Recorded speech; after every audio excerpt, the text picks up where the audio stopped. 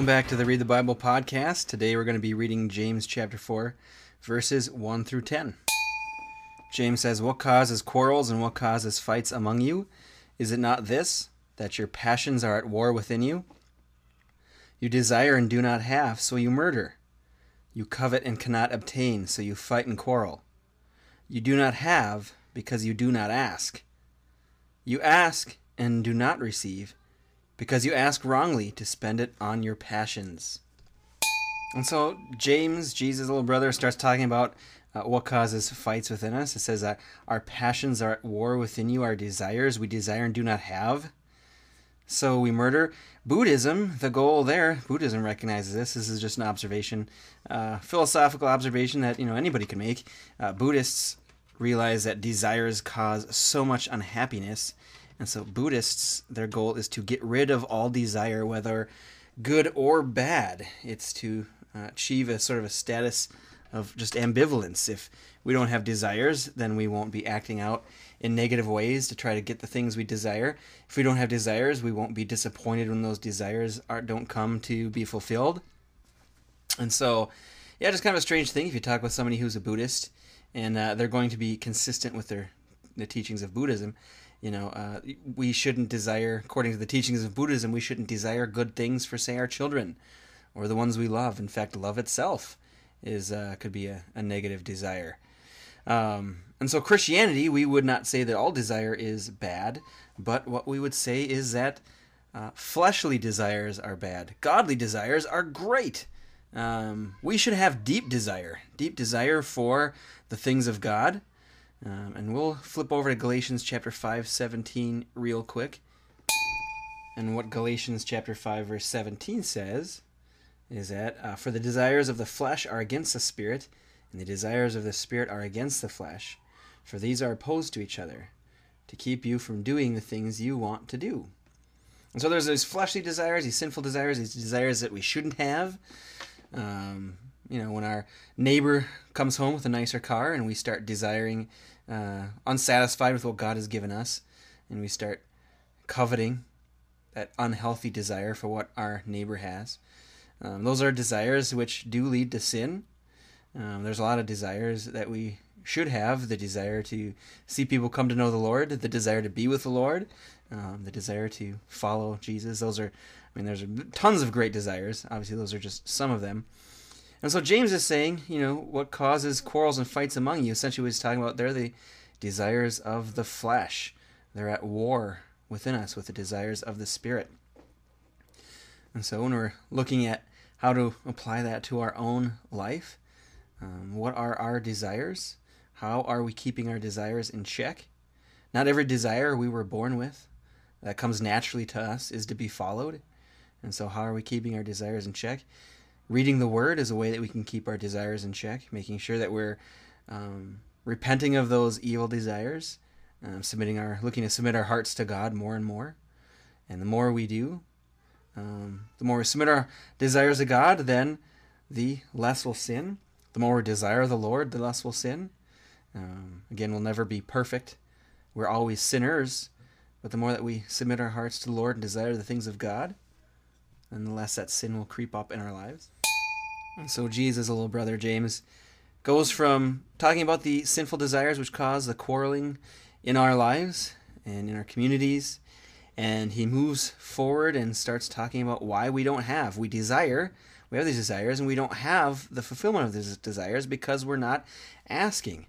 And of course, you think about James, Jesus' little brother, who would be very familiar with Jesus' teachings. James talking about asking echoes Jesus' teaching in Matthew chapter 7, verse 7. Ask and it will be given to you. So James says you don't have because you don't ask. James says ask, right? Ask then. Jesus says ask. And so James, Jesus' little brother, goes from talking about what causes the fights among us, the selfish desires which cause us to quarrel and fight.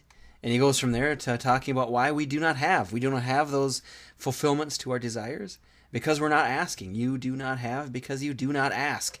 And of course, James, Jesus' little brother, familiar with Jesus' teachings, as you read through James, it's like James has just sat down and read Matthew chapters 5 through 7 because of how James' teaching just echoes Jesus' teaching in Matthew 5 through 7.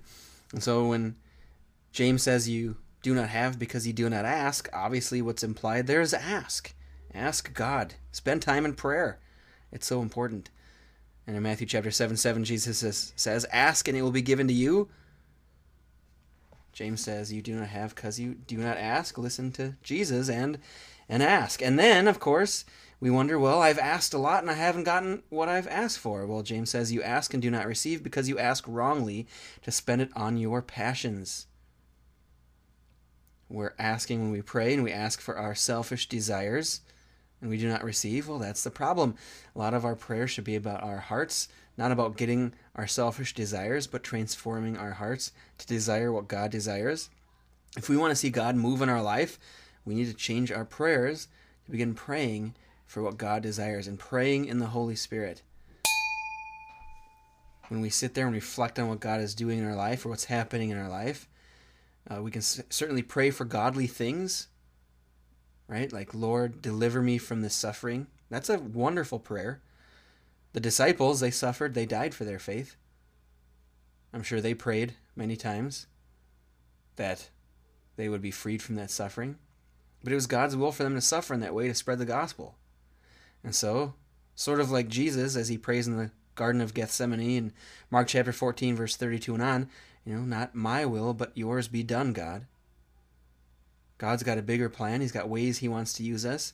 And so we can pray for relief from the suffering because that is godly. In heaven there will be no suffering. And that's where we're headed. So it's a godly prayer. But God, in this time in between where he created the world with no suffering, in between where the world will soon end up with no suffering, in this in-between time where there is suffering in the world and God does allow it, then we can pray for its removal, but we should also be praying like, God, what do you want to do in me through this? And as we pray, we'll see both types of prayers answered in our life. If we're praying according to God's will, we'll have both types of prayer answered. There are times where that suffering will be removed, that miracle will be given. I love those stories in my life, or the congregation when people come to me and say, God has provided this great job, when I've been praying for people and praying and praying and praying, and then God delivers them into a great situation that provides or is much more in line with their gifts and skills, or someone's health, they've been received healing. I mean, those are just the greatest stories. I know there was a time where we had someone who had stage 4 cancer in their chest, and they were opened up in the surgery. They weren't even able to remove all the cancer, and they sewed that person back up with cancer still in them. That's usually a death sentence, and we prayed and prayed and prayed, and that person is still alive today. Praise God. It's so fun to hear those stories. And sometimes we'll see God answering our prayer like that. We'll ask and we'll receive, because God in his infinite wisdom, his will lined up with our desires for our health, for our provision, for our comfort. That will happen. But if we pray according to God's will, we'll see a whole lot of other types of prayers answered. Prayer is not just about changing the world to the way that we want it. It's about changing our hearts to the way God wants it. Prayer isn't just about changing the world to the way that we want it. It's about God changing our hearts to the way he wants them. And as we pray, as we see that maybe our prayers for our comfort, our healing, very important prayers, those prayers are not being answered, and we broaden our focus. God, what do you want to do through this? What type of person are you trying to create in me? God is trying to create people who love him. God is growing people who love him in this world. And as we ask, how, God, can I love you more through this? We'll see God moving in all types of ways. One of the ways that's just so simple that I think we tend to overlook is as we experience suffering and evil and rightly attribute that to Satan and remember that God is the opposite, our suffering can remind us of the goodness of God and can teach us of God's goodness and deepen our desire for God. There's a lot of ways that God can really move in our lives through suffering. And when our prayers, which are selfish, are not answered. Verse 4, James says, "You adulterous people, do you not know that friendship with the world is enmity with God? Therefore, whoever wishes to be a friend of the world makes himself an enemy of God. Or do you suppose it is to no purpose that the Scripture says he yearns jealousy over the Spirit that he has made to dwell in us. And so James lays the smack down, you adulterous people, reminding us that when our desires line up with what the world wants, it's like cheating on God. God created us. He knows what's best. He knows what's right. Our desires should line up with His. His desires are good. Bad desires are the ones of the world that conflict with God's desires. And when our desires line up with the world's desires, we are cheating on God. And it makes ourselves enemies with God. Being an enemy of God is an absolutely frightening prospect. God has enemies. It's those who reject His desires and choose the desires of the world. And you can see how the desires of God are at war with the desires of the world. Jesus teaches, and His teaching is so countercultural, right? Jesus says, be faithful. The world says, break whatever commitments you have in order to find happiness for yourself. The world says, do whatever it takes, gain, acquire, build your kingdom. Jesus says, sacrifice, give, build God's kingdom. It's just so easy to see how the world is at war with God. And then James reminds us that we sinners, selfish sinners, are adulterous, cheating on God. That's a difficult truth. Then he follows it up with God's message incredible message of love. He does so in verse 5 by quoting the scripture. He's not quoting any specific scripture, but just summarizing the message of scripture in general. He says, he yearns jealously over the Spirit that he has made to dwell in us. And the message of scripture is that God loves us jealously. He does not want to share us with evil. That's a beautiful message. It's so hard as sinners to turn from the desires of the world, to admit those desires in our heart. And when we think about how hard it is to have our desires conform with God's, we feel guilty. When we think of how adulterous we are, when it comes to how unfaithful we are, when it comes to our relationship with God. But then again, on the other hand, that same thing that makes me feel guilty comes from God's great love. God loves me so much, he does not want to share me with evil. So he sent his son Jesus to take the punishment for my sin, for my adultery, for my selfishness, so that I can be with him forever, so that he doesn't have to share me with evil. If I repent of the evil in my heart, he's going to save me from that. I'm going to go to heaven where there is no evil. And God will never have to share me with evil again. Verse 6, but he gives more grace. Thank God. Therefore it says, God opposes the proud, but gives grace to the humble. Submit yourselves, therefore, to God. Resist the devil, and he will flee from you. If we want a better prayer life, if we want God to move more in our prayer life, which we all do, if we feel like God isn't moving in our prayer life, then James's answer is to pray better prayers. Submit yourselves to God. Pray for God's will. When we pray better prayers, we'll see God moving more in our life. That job that we're frustrated at, it's okay to pray persistently that God would remove yourself from that situation. God gives us the example in the Gospels of the persistent widow who keeps coming to the judge time after time, and finally the judge relents and says, I'm so sick of hearing this widow come to me for help. I'm going to help her. Jesus gives us that example, so persistence is important. But also, as we pray, we shouldn't miss God's will for the situation. Even if he does answer our prayers and we are delivered, God still has something for us in that suffering while it's here. And so we shouldn't just pray persistently for that suffering to go away, although we should do that. We should pray for more than that. God, what is your will for me while I'm here? What can I learn? What can I do for you, God? That's just, isn't that great? Our prayers when our prayer lives are bad is usually, God, do something for me. God, do something for me. God, do something for me. Do something for me. That's when we have a bad prayer life. If we want a good prayer life, it's, God, what do you want me to do for you? What can I do for you? What can I do for you? That'll be a much better prayer life. If we want a better prayer life, pray better prayers. And then the devil fleeing part is huge. There is so much shame, condemnation, deception that comes with Satan. I want him out of my life. James says if we submit ourselves to God and resist the devil will flee from us. So what does that look like? I think I love that passage where it says in the Bible, says, take every thought captive. I feel like so much of the devil in my life is the thoughts that in my head. My life is actually fantastic, and I think most of ours really are. In this country, we've got more than almost anybody has on the world today and throughout history. We've got more reasons to be happy than almost anybody. But part of the reasons why we're not is the devil. He's just turning these blessings into burdens. He's getting us to focus on what he's doing rather than what God's doing. That's one of the reasons why I'm so excited about doing the Gratefulness Challenge.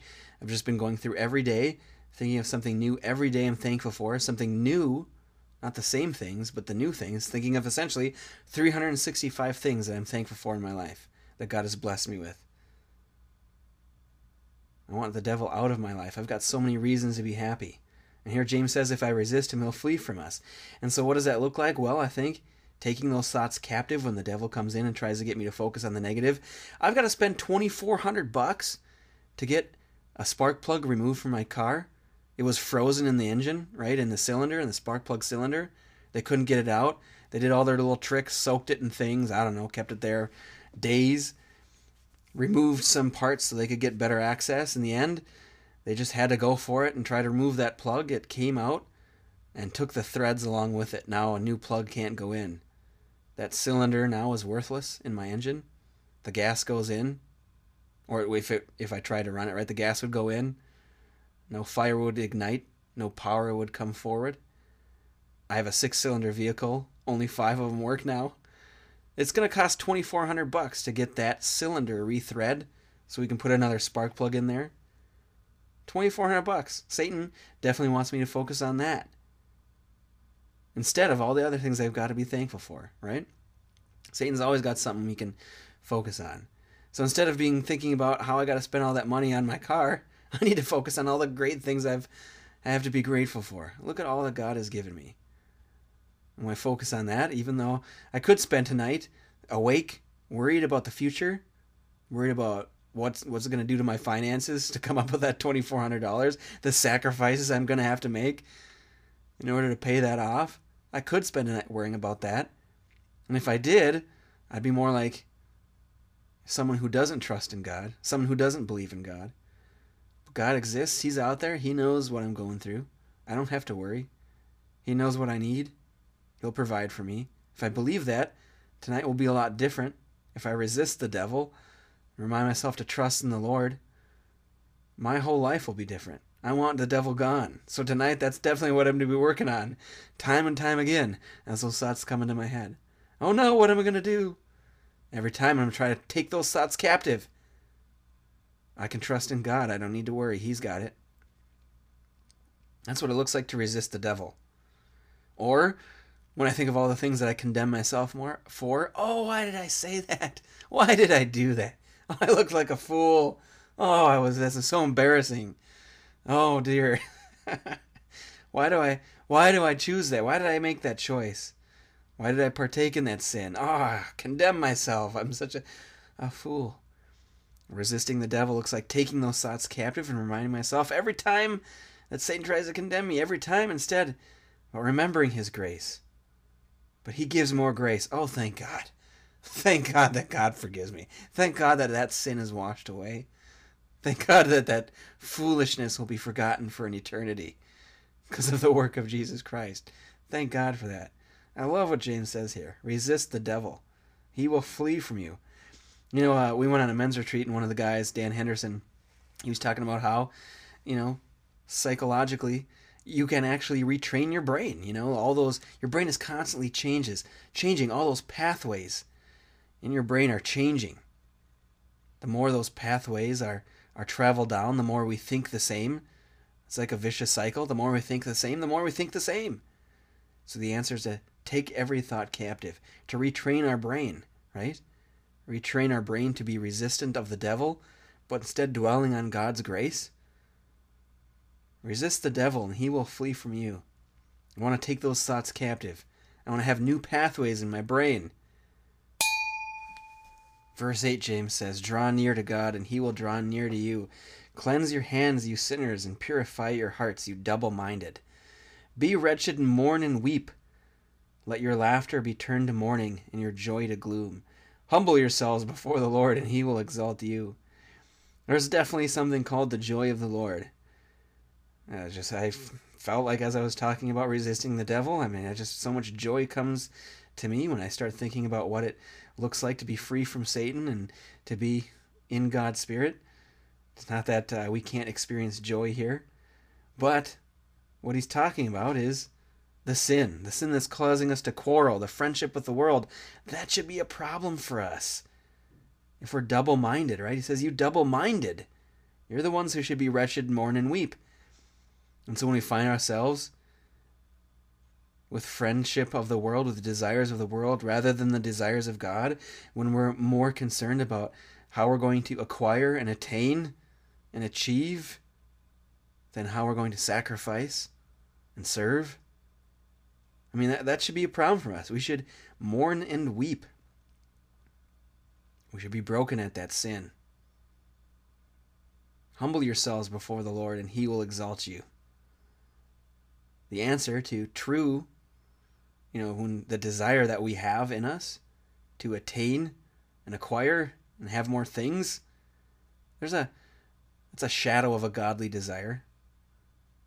The godly desire is to be exalted in the Lord. When God exalts us, we'll have all we'll ever need and more. That's the answer to true riches, right? If we humble ourselves before the Lord, he will exalt us. That's what we want. We want the Lord to exalt us. We want the true riches that will never rust or fade away. And so as we think about how we're friends with the world, and think about how we need to cleanse us, we should be mourning for that for sure.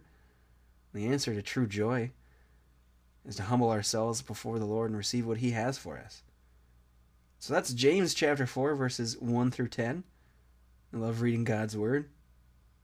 Hope it was a blessing to you like it was to me. And next week we'll finish up James chapter 4 and maybe even get into James chapter 5.